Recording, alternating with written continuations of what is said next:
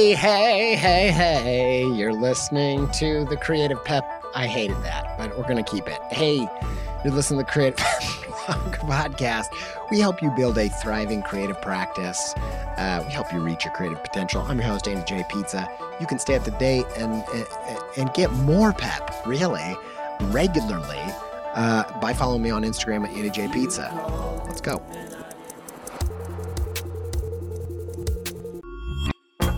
So we got our first Factor meals, and I am pumped to tell you about them. First off, we absolutely loved them. Delicious chef's kiss for the chef-crafted, dietitian-approved meals that come straight to your door. I can definitely see how when deadlines are out of control or you're in a super busy season, how Factor meals can lighten your load while still giving you options like veggie, vegan, and even low-calorie. Get as much or as little as you need by choosing 6 to 18 meals per week. Plus, you can even pause or reschedule your deliveries at any time. No prep, no mess meals. Factor meals are 100% ready to heat and eat, so there's no prepping, cooking, or cleanup. Head to factormeals.com/peptalk50 and use code peptalk50 to get 50% off. That's code peptalk50 at factormeals.com/peptalk50 to get 50% off. Hey, we got Danielle Krysa on the show today, the Jealous Curator. If you've ever been to that blog or Instagram profile, Danielle is a phenomenal curator of great creative stuff that's going to get you jazzed. Go follow it. Go follow her at Jealous Curator on Instagram. But Danielle is also a phenomenal artist. Danielle has a new book out called How to Spot an Artist. It's so cool. It's a kid's book. It's gorgeous. I love the heart of this thing. And this conversation, I think, if I remember correctly, moved me to tears. And Danielle is a living, breathing example of so many of the practices we talk about and why they work. And this was just a great conversation with a friend. Danielle and I have got to know each other over time online. I appear on her podcast sometimes called Art for Your Ear. Art for Your Ears. Great podcast. Great human. Had a blast. Can't wait to have her back on the show. I think that you are really, really going to enjoy this. I feel like this is serious creative pep flavor. We get woo-woo, we get deep, we get personal, we get creative, we talk tactic stuff. It's got all of it. Here it is, my chat with my friend, Danielle Krysa.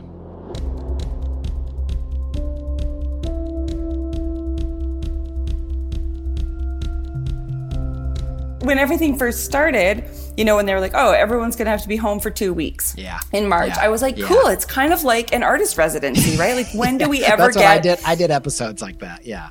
And so I started this hashtag, this 30-day art quarantine. And I'm like, everybody make something every day for 30 days. And let's use this as an art challenge.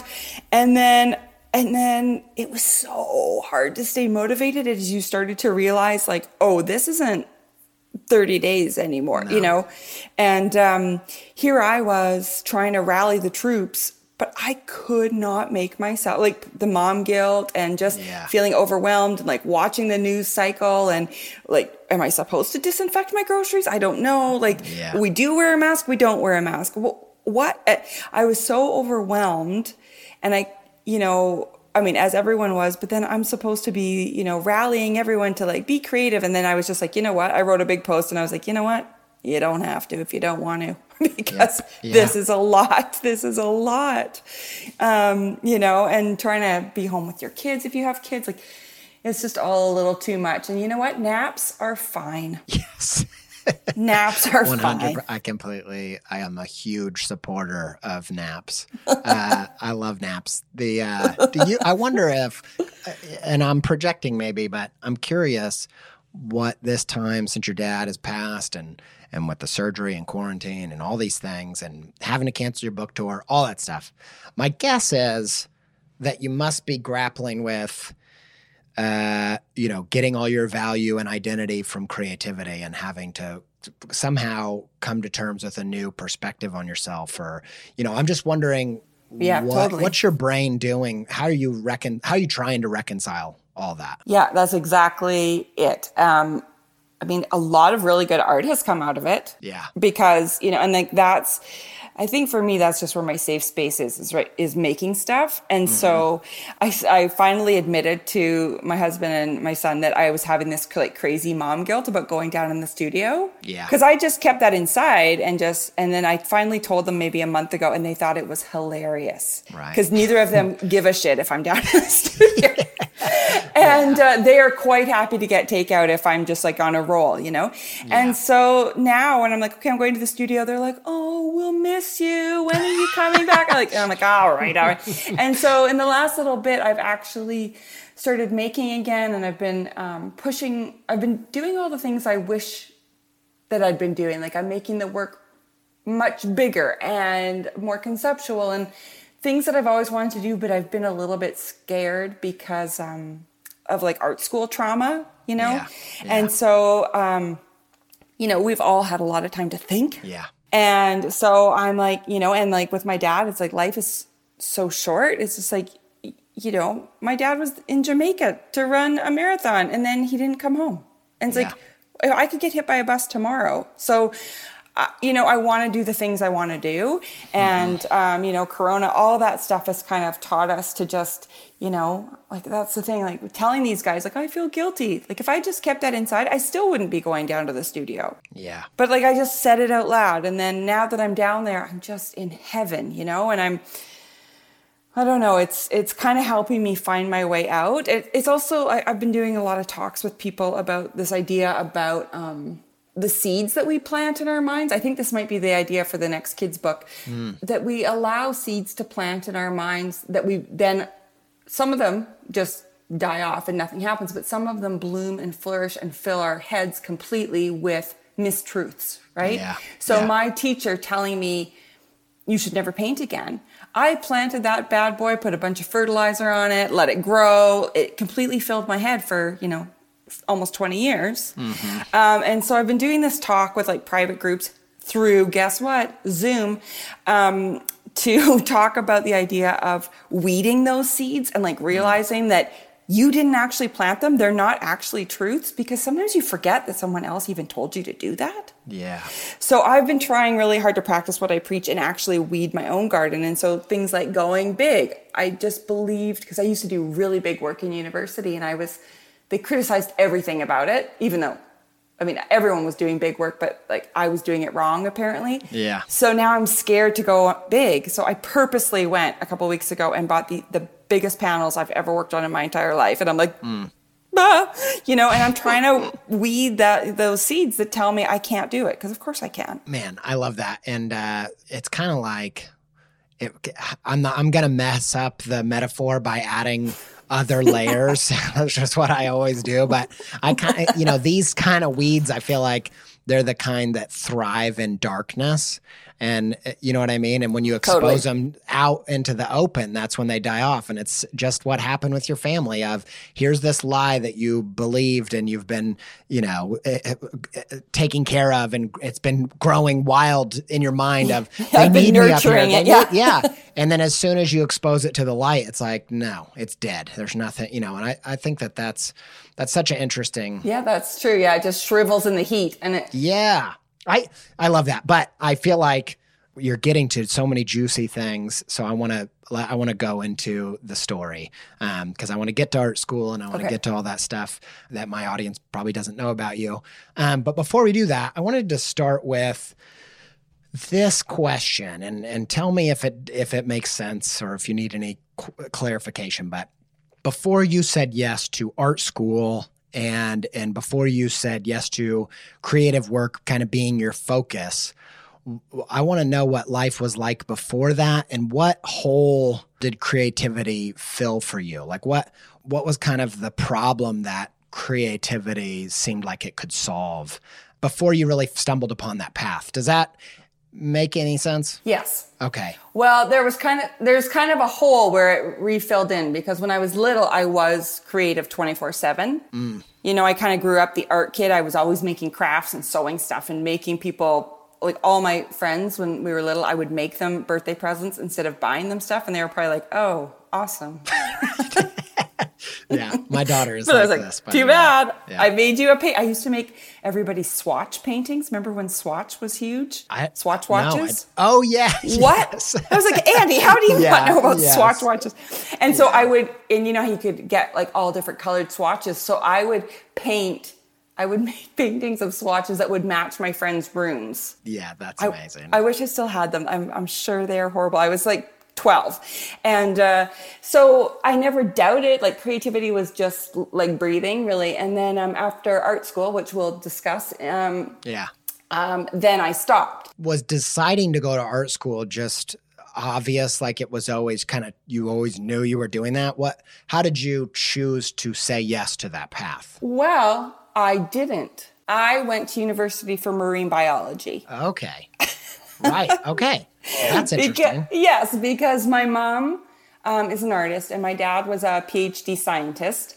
And I was pretty good at both. So I got really good grades in, biology, chemistry, but I also, I was in the art room 24/7 too. But so when it was time to go to university, everyone assumed I'd go to art school, but I had this panic of, well, that's not a real job. Like I have to be responsible here. And even my parents were surprised. I picked marine biology. And I did really well. Like it was fine. And then my dad, God love him, PhD dad, called me near the end of my first year, heading into exams maybe. And he said, what are you doing? And I was like, what do you mean? And he said, you have been an artist since the day you were born. You need to switch into fine art. And I was like, what? Like, that just seemed crazy and risky. And and I just said, Dad, but what about like food and rent? Yeah. And he said, and I quote him all the time on this. He said, you know what? Do what you love and the money will come. And if it doesn't, you won't care because you'll be happy. Mm-hmm. And he really knew me. He really, he framed, like he always framed my mom's work. And so when I was 3, I'll send you the picture. I have it in my studio still. He framed this drawing I did of a very large bird on a very tiny tree. Yeah. I was drawing it and he came in and looked over my shoulder and said, well, we need to frame that. And he used real glass and a frame that he would use for my mom. And I just remember thinking, well, I've made it. And so he was always so supportive. So when he phoned and said, I think you should switch, I was like, oh my God, okay. And so I switched into fine art and I was just like so pumped. I couldn't believe that I got to go to school for art. Like that just seemed crazy. And then it all went downhill from there. Right. Okay. Before we get to that, to the bad part, what do you think even growing up? And then, and I'm being pedantic on purpose just in case there's anything hiding here. Right. But which, sometimes, you listen to Ira Glass talk about interviewing people, he'll ask the same question over and over because it just gets to weirder stuff. You just get it's to, true. You know what I mean? And I do have my sound bites, right? Because I have told this story a lot. So you're right. Like keep poking because you might make me cry. I don't know. This could be the Barbara Walters of interviews. Yeah. There's a gotcha journalism. Why did you become an artist? Tell the truth. Now, so yeah, I am sorry I'm doing that. But I'm just curious of what you got from creativity when you're doing the swatch stuff and you're doing all those things. And when you were doing the biology, what you were leaving behind, like what was it about creativity growing up? And then when you chose to switch to art school or to that major, what does it do for you? Why have you always done it? What is it about that? It's kind of like, it's like a weird, well, I'm sure but it's like, a high kind of, like I get like all like excited and tingly. Yes. And I just I don't know. I've always been like that, like looking in like my mom's sewing drawer and seeing all of the buttons and different colored ribbons and just the smell of the drawer, would make me actually like my heart race a little bit more. And I was just like, I need to make something, and even like just seeing, you go into a store and see a whole bunch of pencil crayons. It's like, I don't even draw, but I'm like, I must buy all of those colors and make something, but and so I've always been like that. And even when I was doing marine biology, if I didn't feel like doing homework, I was drawing and painting and, dabbling away, because I need that actual, it's like physical. I need that release. And when my husband and I, when I wasn't really making, but I wasn't showing anyone and going through all this stuff, he called it the art grouchies, and I'd get like really pissy if I hadn't made anything in a while. Yeah. And he was like, maybe you should go make something, because he knew that I would then get that high, get that like giddy, happy thing. And it's always been like that. Like my dad used to bring me craft kits home when he would go away for work. He'd come home with like these like kits for painting ceramics, or I used to make these little things called stumpkins, and they were like made out of old nylons and fiberfill. I can still make them, FYI. I made hundreds of them, and he would bring me these books, and he'd come home with it, and I would just like, I can feel the feeling right now. It just like makes my heart race, and it's like I can't do anything else until I make this thing. That's the good stuff. It reminds me of two different quotes. One is from my buddy Will Bryant. He has this lettering piece that says, "I make stuff because I get sad if I don't." Yeah, that's exactly right. Which I love that. And then the other one is, I was just listening, and this is just a personal recommendation. Have you ever listened to Hugh Jackman on Tim Ferriss's podcast? No. You should listen to that. Okay. I'm basically just going to tell any creative person that I talk to that, but I think you especially will enjoy it. I'm not all the way through it yet, and it's just like, I'm obsessed. But one of the things he talks about, and I like Hugh Jackman. I liked Greatest Showman and all that, but I never expected to like this interview like I do. Yeah. But one of the things he talks about is Chariots of Fire, which I've never seen, but I went and watched this clip because he talked about it, where his sister is trying to get the runner. Have you seen Chariots of Fire? Yeah, but I was so little, like I don't really remember. Yeah. I mean, I guess I know that they ran on the beach. Movie. I remember there was some running on the beach.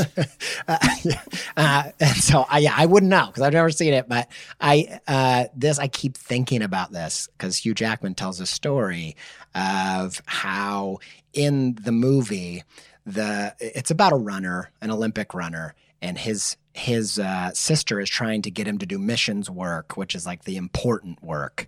And he's trying to explain why he feels like he has to run and why it's important to run, even though there's no clear purpose in it. And he says that when I run, I feel God's pleasure. And there's just this, and whether anybody is, a person of faith or not, there's just something about, I think that's Hugh Jackman was saying as a litmus test, and he was telling his kids this, like, what do you do? And you just feel the universe's pleasure when you're doing it. Like you're just like, this is what you're here to do. And that sounds like what you're describing with creativity. Yeah, that gave me chills. That is exactly the thing. And I was just saying to my husband, because we live in a small town, so some stuff, we can go places, and whatever, not totally locked in or anything. And a couple of the thrift shops have opened. Yeah. And I've been working a lot of objects and stuff into my new work that I get at thrift shops. And I went the other day, the biggest score I've ever scored. And I was like electrified. I said to him, in a time where everything is just like there's just so much. It's just so hard to breathe right now. And I was like, I'll tell you, man, I go to the thrift shop and I spend $20 on like 5,000 things and I feel alive. And, I was like, got home and I was like going to the studio and down I went and it's just like, I'm okay. And I'm going to glue this to this. And it is like, I feel like a kid again. And I think I'm appreciating it even more right now. Like maybe I took it for granted before because I could just do that. And now in this weird time, it's sort of like, I don't know, I appreciate things so much more. Yeah. I just want to have it said that you talking about going to the thrift store and picking up all these things. And I've been thinking a lot about how collage work, which I know a lot of what you do is in that world. Yeah. I feel like it's almost the most honest form of creativity because basically all of creativity is somewhat like this. And this is just such an honest version of it, of like, here's a bunch of things I'm excited about, and I'm going to put them together in a new way that nobody else has seen before, and it's going to be mine. And I just think that I don't know, when you talked about going and collecting all these things, I feel like all artists do that, whether it's, metaphorical or literal, like more like what you're talking about. Does that make sense? Yeah, totally. Yeah, where they find inspiration from. And I think, for me, that's what collage is, because I'm a huge storyteller. And so what I really like to do is find something that already has a story and then mess it all up and then put a new narrative on it that wouldn't have existed if I don't exist. Yeah, that's so good. Yeah, and so I really like changing things around. And right now I've been collecting all these things that remind me of my grandmother and her jewelry boxes and stuff, because she was an Avon lady, so she had this room that we just called the Avon room, and it was everything she hadn't sold. It was just, and it was painted pink, and it was tiny lipsticks and perfume and powders, and it was such a sensory experience. And so finding all these things at thrift shops, like little vases, like you can find old Avon bottles, and when you open them and smell them, it smells like her. And so, but I'm putting them all together, and basically, see, this is where it gets deep. I think when people look at it, they'll just be like, whoa, this feels like walking through my grandmother's, jewelry box. But what it is really about for me is about, the hysterectomy that I was just basically forced to have because I had all these lumps and bumps growing in me, and they're very ugly and gross, and they were causing all sorts of problems. And I've had this before, and I was very angry when they were like, oh, yep, here we go again, and you've got to have this massive surgery. And I've had this surgery before when I was a lot younger, and I was like so mad. And then I thought, okay, well, hold on. I can either be mad, and what does that do? Nothing. Or I can use, like, what I always think artists have, like, this power, right? Where you can turn crap into something beautiful. Yes. Like you can use, it's like a superpower. And so I was like, okay, I'm going to turn these ugly, lumpy things into crystallized, beautiful, glittery, pink, old costume jewelry, old ceramics, like all this stuff, and recreate what's in there in a beautiful way for me, Yes. And so I started down this path, and then I was talking to my mom about it, and crazy story, my grandmother, when she was pregnant with my mom's her oldest, it was 1948, and she was pregnant, and they found a huge fibroid inside my grandma. And finding that now is a lot different than finding it in 1948. And they had to do a really risky surgery to try and get it out so that the baby, my mom, would survive. And they didn't know if she would even survive the surgery, if either of them would survive the surgery, if the baby would survive, blah, blah, blah. Anyway, she had this removed, and of course my mom is here. And I was like, how have I never known this story? I've never known this story. And so it's kind of fed even more. I was already on the path, and then I was like, it already, so it's all coming together, and I'm just, I'm very wrapped up in it. I accidentally spilled some very old Avon perfume on my wooden desk, so now it smells like rose perfume in there, whether I want it to or not. But so I'm having kind of this sensory experience working on it. And like I said, if people see the work and they don't think, oh, that must be fibroids in a uterus, that is fine. They don't need to experience it the way that I am experiencing it. But for me, it's been like medicine. It's just been so cathartic and mentally cathartic too, because I'm turning my anger into something that I'm excited to work on. I'm excited to get up in the morning and run right down there, as opposed to just having a pity party and being mad that my body has done this again. Yeah. That was a really long way to get to that, but it was beautiful, and I absolutely loved it. And I want to talk about that crazy creative superpower. But before I do, there was one part where you said, this is where it gets deep, and it totally did. And you can tell me, you can say, Andy, boundary, back off. We're not doing that. But but I just wonder what about it hit you.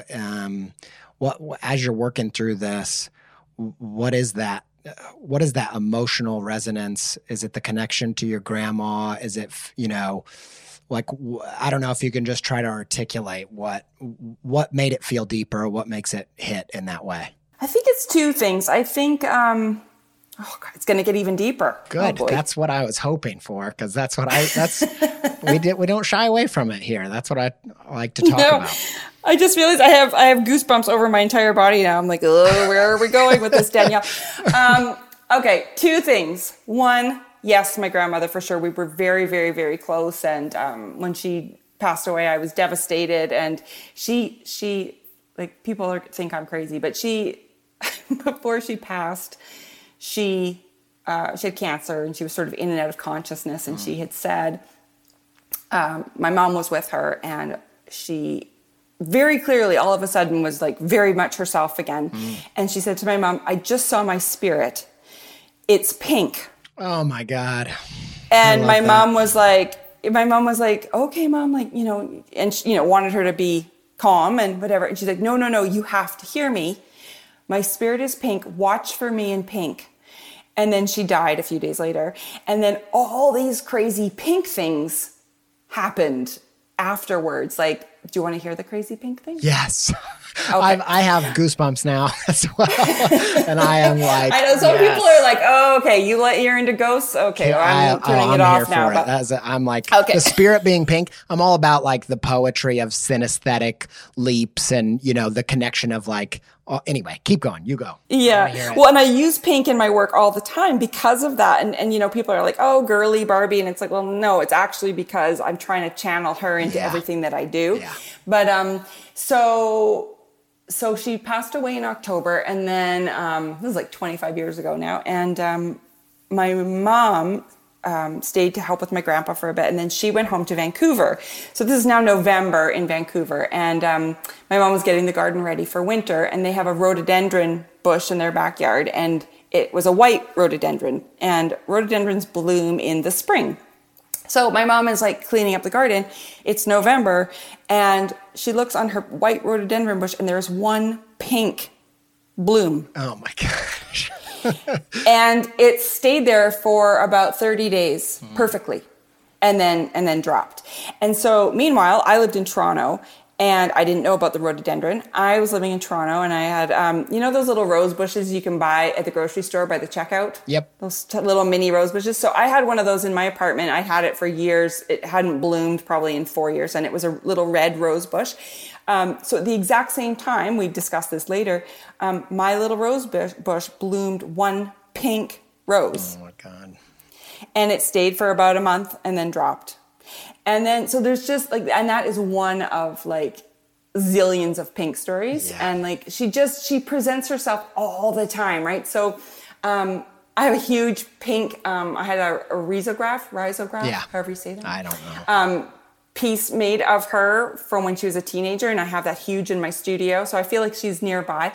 And then to accidentally spill that Avon perfume, and she, like, the rose is really important in our family too, and so now it smells like roses in there, and I'm using all this costume jewelry. And right up till when she died, every time from when I was a little kid till I was 25 when she died, I would go to visit her, and I'd say, Grammy, can I go look in your jewelry box?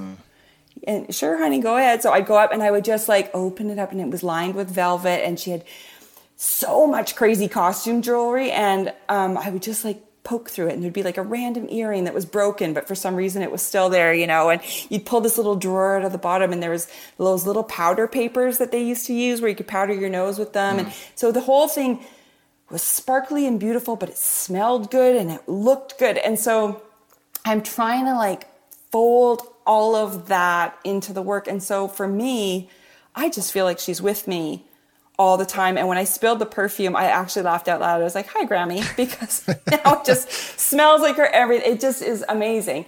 The other thing, this is where it gets like goosebumpy and crazy that I'm telling this story, but I think it's also about,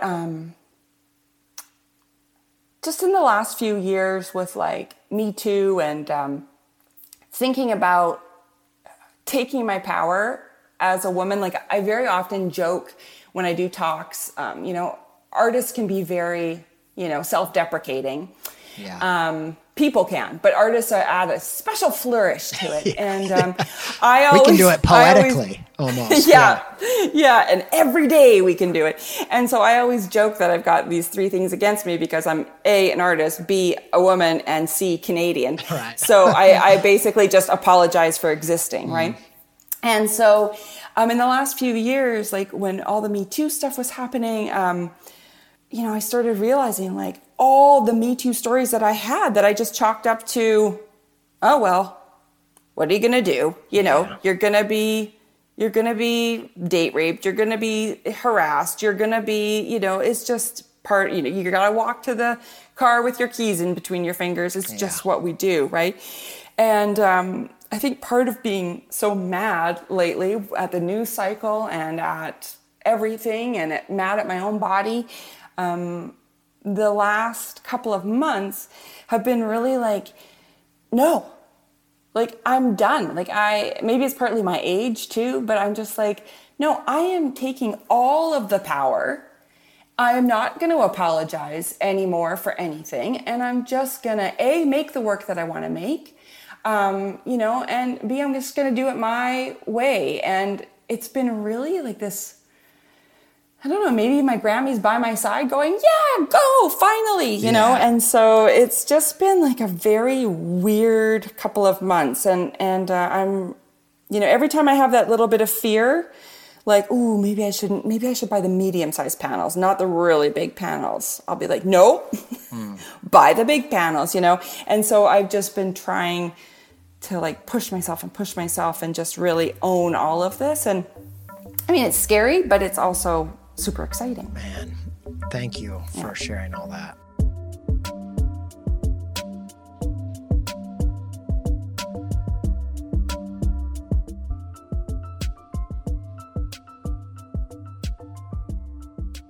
When you're talking about the pink thing, I've been trying to, I love art that works. Like I like a punchline. I really do. I love I like it to have a concept and it to hit home and to be succinct and have the mechanics that work. I'm all about that. Love that.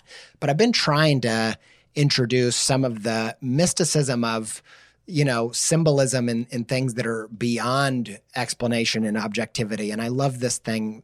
I'm really inspired by your grandma's pink spirit because that, I think that you putting pink in all of your work, there's a symbolic depth. Like Carl Jung would say that dreams don't speak in symbols because they can't tell you plainly. Like they do it because telling you in symbols is the most succinct, powerful way to communicate this deep truth.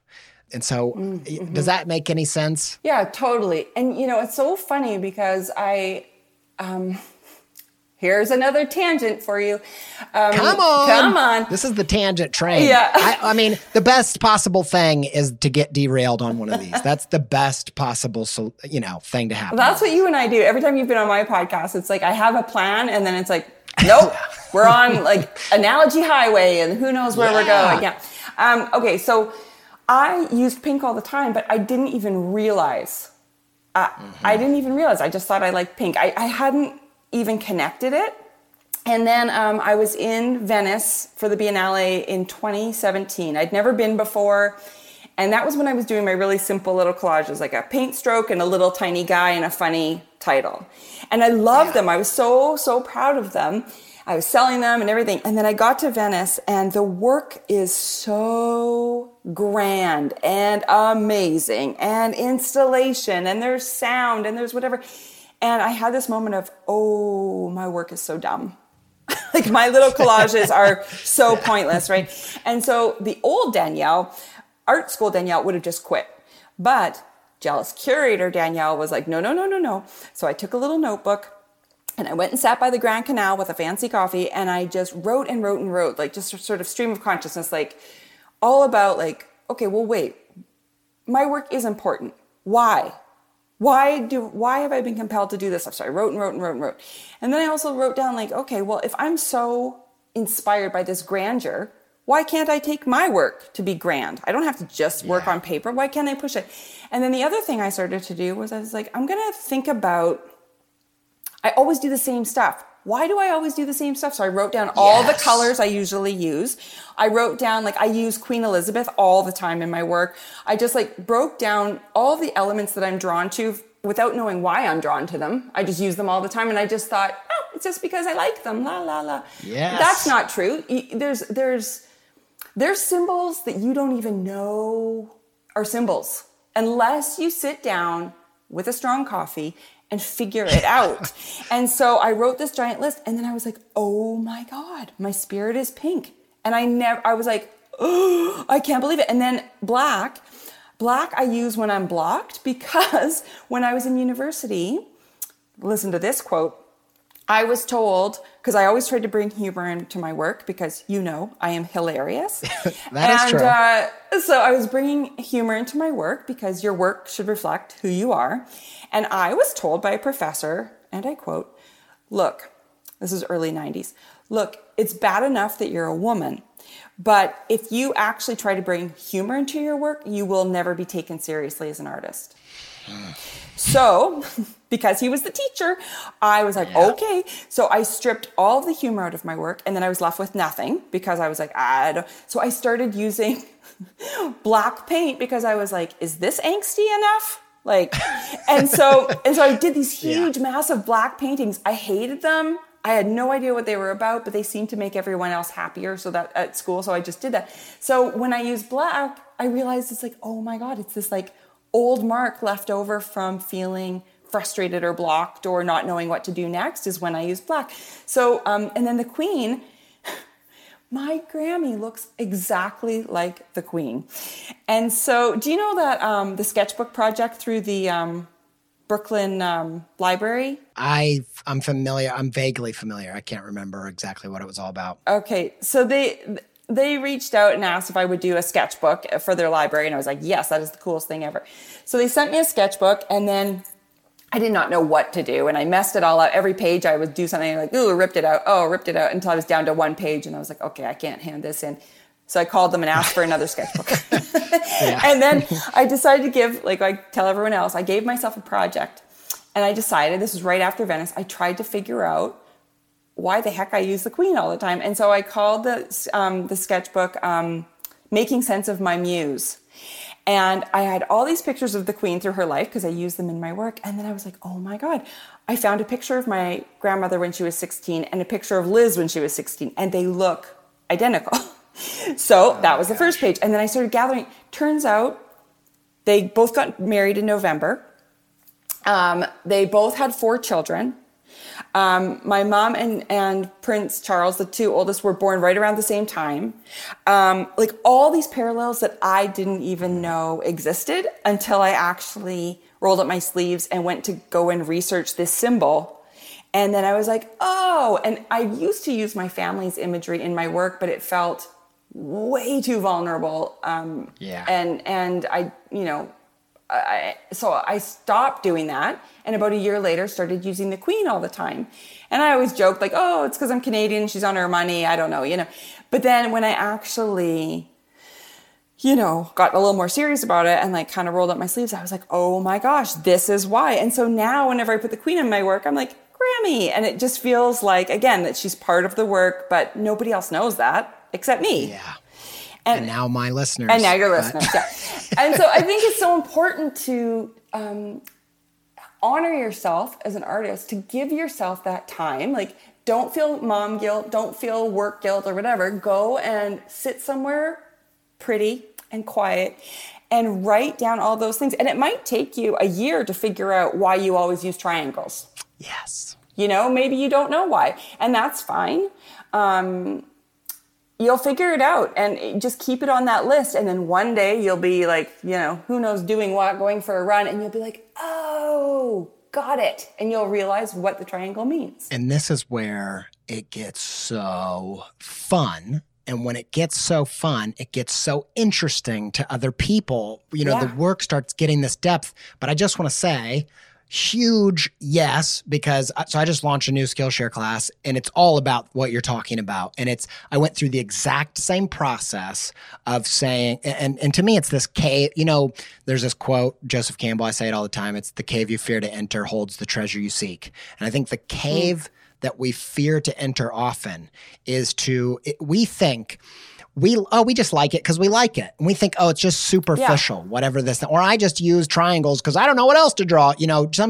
There's something about, you have to have the confidence to enter the cave and say why. And you can only do that if you believe that there might be treasure in that cave. And I just try to encourage people. When I was coming up and I realized I love putting eyes in the hole of a tree trunk. I love that. I love doing it. I do it on almost everything I draw. And part of you is just it's such a dumb trick. It's why do I like it? It's it's so obvious, whatever. And it's just, why do I like it? I just like it. It's just superficial. But all of everything good that came from my career came from exactly what you're talking about. It's what I talk about in this new Skillshare class. And it's about saying, no, there's a reason, and there's something deeper there. And when you start pulling on that thread, your brain is going to be blown by what you find at the end of that. Yeah. Just like what you're describing. Yeah. And it's so neat because it's all in your head. Nobody else is going to inform you about this. It's this journey for yourself. I love the cave and treasure analogy because it's sort of what I was saying before about being scared to buy the bigger panels. It's I don't want to go in that dark cave. The last time I went in there, I got bitten by something. It's I don't want to. There was a lot of things stopping myself, and I didn't even realize I was stopping myself. I just was I don't like working big. Yeah. But there was really so much fear behind it, and maybe I'll do these big things, and I'll be you know what? I actually really enjoy working on small panels. That's not a fail. That's just but I have to try the big ones. I have to figure it out. And there's so much power in figuring out your own story. And what you were saying about the symbols that come in dreams, what are those? Nobody else is going to tell you. Yes. And there's a faith element of if something deeply resonates with you, it is not a coincidence. No. There's a wound. That's where the sensitivity comes from. Or there's something about your identity. There's something about your past. There's a reason why. And great art, I think, comes from poking at that thing, looking at that thing, examining that thing. And you examine it with the work. You know what I mean? You ask those questions by making stuff. Man, that's so good. Okay. Can I throw in another analogy there? Please okay. do. So I don't even know why I had to ask. Of course you say yes. Come on. So the other thing about this is exactly I know we were just chatting at the beginning, and then somehow we just started. Now we're an hour in. So I don't know what you're going to keep from the beginning part, but the seed analogy that I was talking about planting these seeds of truth in our head, right? That got planted by other people. I think it's the same thing as digging around and finding out why you use triangles or why you use pink. It's you have to figure out the truths that are in your head, if they're really real or if they got planted by somebody else, and they don't deserve to be in there.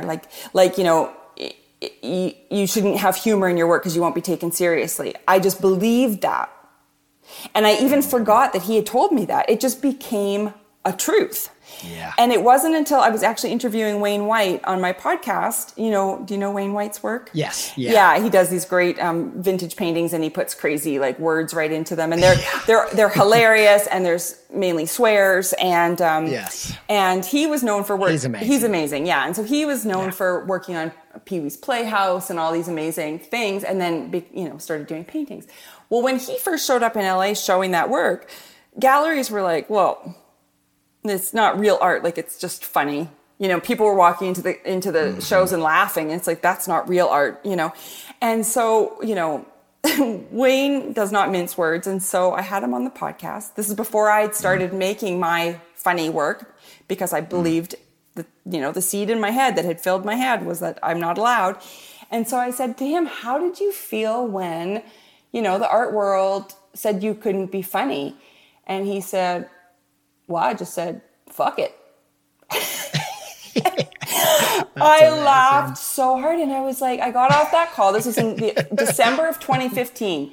And I got off that call and I thought, yeah, fuck it. Like, why am I, why am I letting, and then I remembered, I had forgotten until that moment that it was that art teacher all those years ago that had planted that seed. And I was like, of course, like, why have I believed this entire time? And so I pulled the weed. I went into my studio. The next day, I gave myself like a 30-day challenge. I always have to give myself assignments. Otherwise, I don't do anything.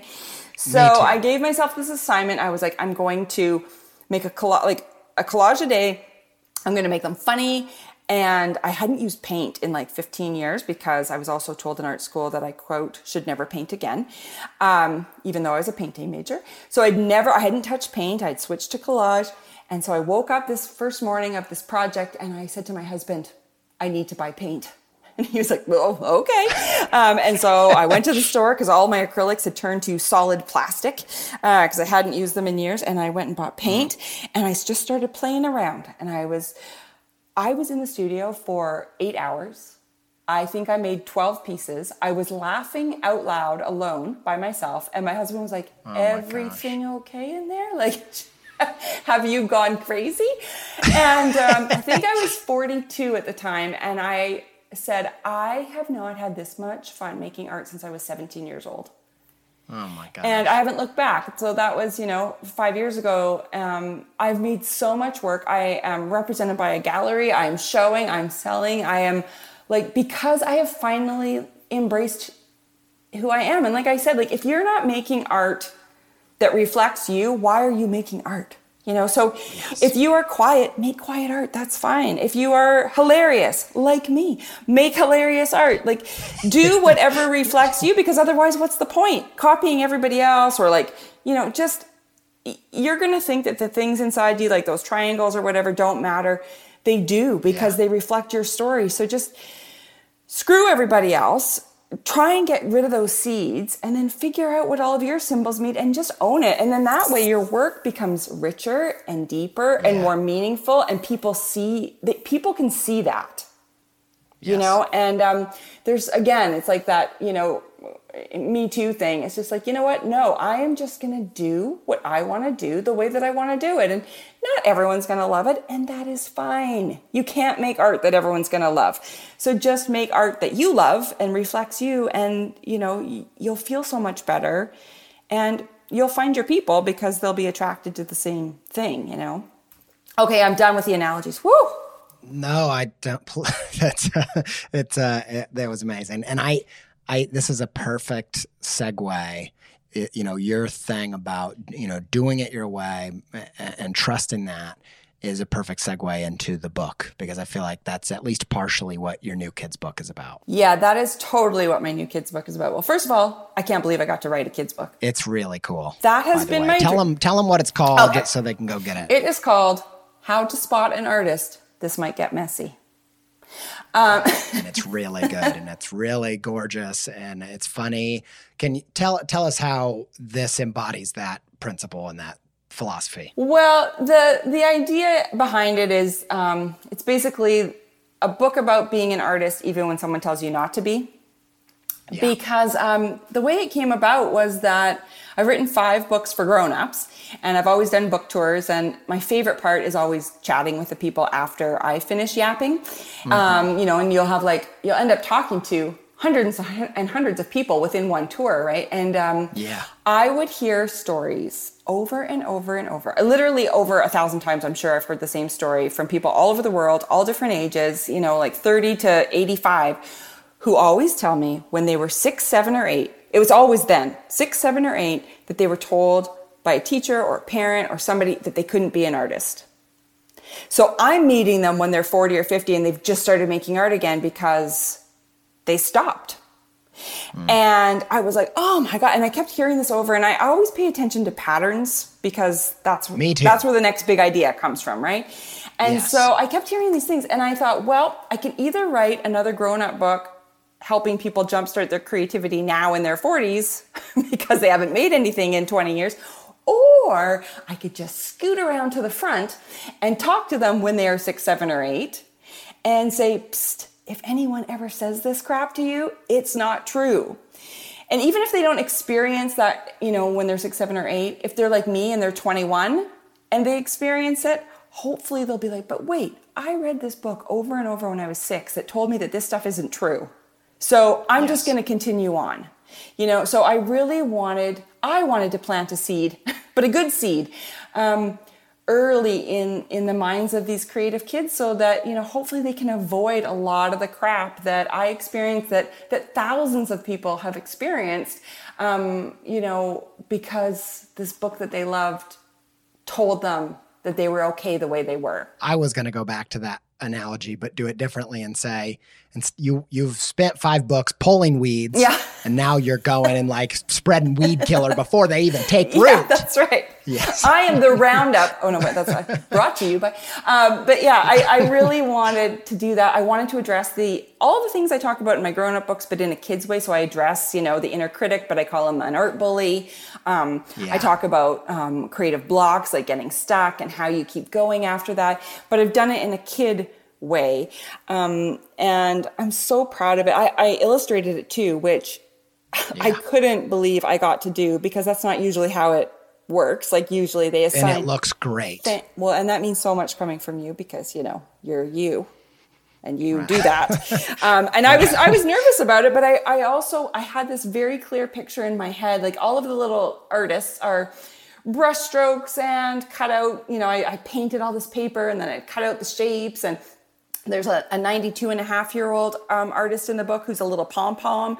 And the reason I did that was because I had the story written for years. I've had this for about 4 years. And but I could never picture the characters because I was like, well, it's like, like a Benetton ad. I was like, okay, are they girls or boys or Caucasian or African-American or Asian or how old are they? And I just didn't like any of that because I was like, an artist can be anything, right? And then so I was swimming. I always get my best ideas swimming. I was swimming and I had this picture of a little blobby brushstroke like I have in my own work with little legs and a face. And I was like, there we go. And I ran home from the pool. I cut my swim short. I ran home and I just started playing around. And I was like, that's it. And the book starts by saying, it's tricky to spot an artist because they can be any size, shape, or color. And they can live anywhere and they can be any age, and I really wanted people, not just kids, but I wanted the adults reading the book to see themselves in it too and be like, I don't need to live in Brooklyn. I don't need to be, 25 and, fresh from my master's to be able to do this. It's like, I can do this. I can be creative my way. And that's what, is so important to me is just to spread that message. And if I can help people avoid the huge hiatus that I took, then, mission accomplished. Well, it's amazing. The book is gorgeous. I love, obviously, the philosophy behind it and getting that to kids is what Creative Pep Talk is all about. And so I'll put the link in the show notes so that everybody can go get a copy for themselves and for every kid that they know who are probably all still artists. Yeah, exactly. And we can keep them that way. I'd super love that. Real quick, I'm just going to go over just like a little summary of some of the awesome things that you brought up. And then I want to expound on one little one before we go. So you talked about the first thing was asking why and believing that there's a reason why you do what you do and what you like. The second one is exposing lies. And so getting those things out there, talking about them, seeing what lies have grown in your brain. The third one you mentioned really quick, and I just wanted to highlight, was this idea of like the dark art of art, which means that you can take bad things and make good things out of them. And one of the ways we've talked about that is kind of like creative jujitsu, where the world is coming with all this attack and you turn it on itself and use it against itself. And I've always felt like comedians have this I've heard a bunch of comedians talk about how they have this, they say it's like sadistic, but like some terrible thing will happen in their life and they'll feel it and it'll be real, but there'll be this observant part of themselves that are like, ooh, this is going to be good material later. And at first I think my response is like, man, that's kind of sick. But then I felt like this is kind of like what, Ram Dass talks about, loving awareness, of like just the awareness of experiencing everything through love. And there's this, I don't know, there's this like deep divine connection of the creator that says, even this, I'm going to make my best work out of this horrible thing. And I'm going to do the creative jujitsu thing of turning this thing on itself to be the most beautiful thing I ever make. And I just wanted to highlight that because you kind of, we went right by some of that stuff you were saying, and it's really, really good. Yeah, I think it's so important. It's a superpower. Why not harness it, right? Yes. Yeah. Absolutely. And then the last thing that you said that I wanted to highlight before we go is buy the big panels. Don't talk yourself out of them. Don't go for the medium panels. Don't, play small, trust what you want to do. And I like when you said just go ahead and buy the big panels. So thanks for bringing the wisdom of buying the big panels to the pep talk people.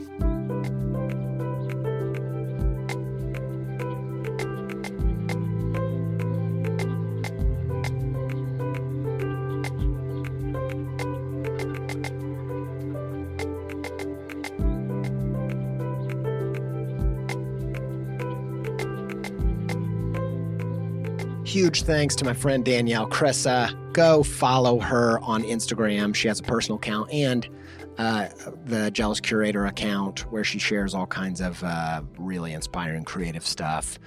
Her kids' book, How to Spot an Artist. If you like this podcast, you're going to like this kids' book, and the kids in your life need this to help them keep their creativity intact as they enter adulthood. This is brilliant. I love this book so much. It's gorgeous.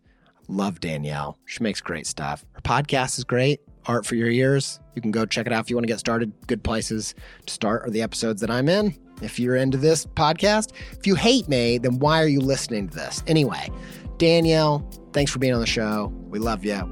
We appreciate you.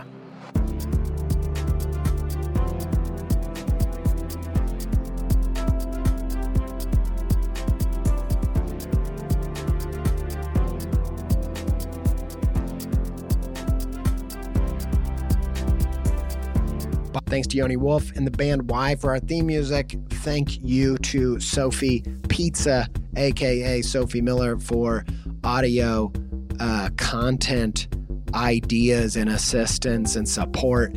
Thank you to Ryan Appleton for content assistance, editing, notes, management, all that good stuff. Thanks to Jordan Aaron for editing this show so beautifully. Thanks to Alex Sugg for providing just the best freaking soundtrack a podcaster could ask for. Thanks to all of you for showing up and checking this out. I hope this episode moved you, encouraged you, pepped you to the max to go out there and make this week count. Until we speak again, stay pepped up.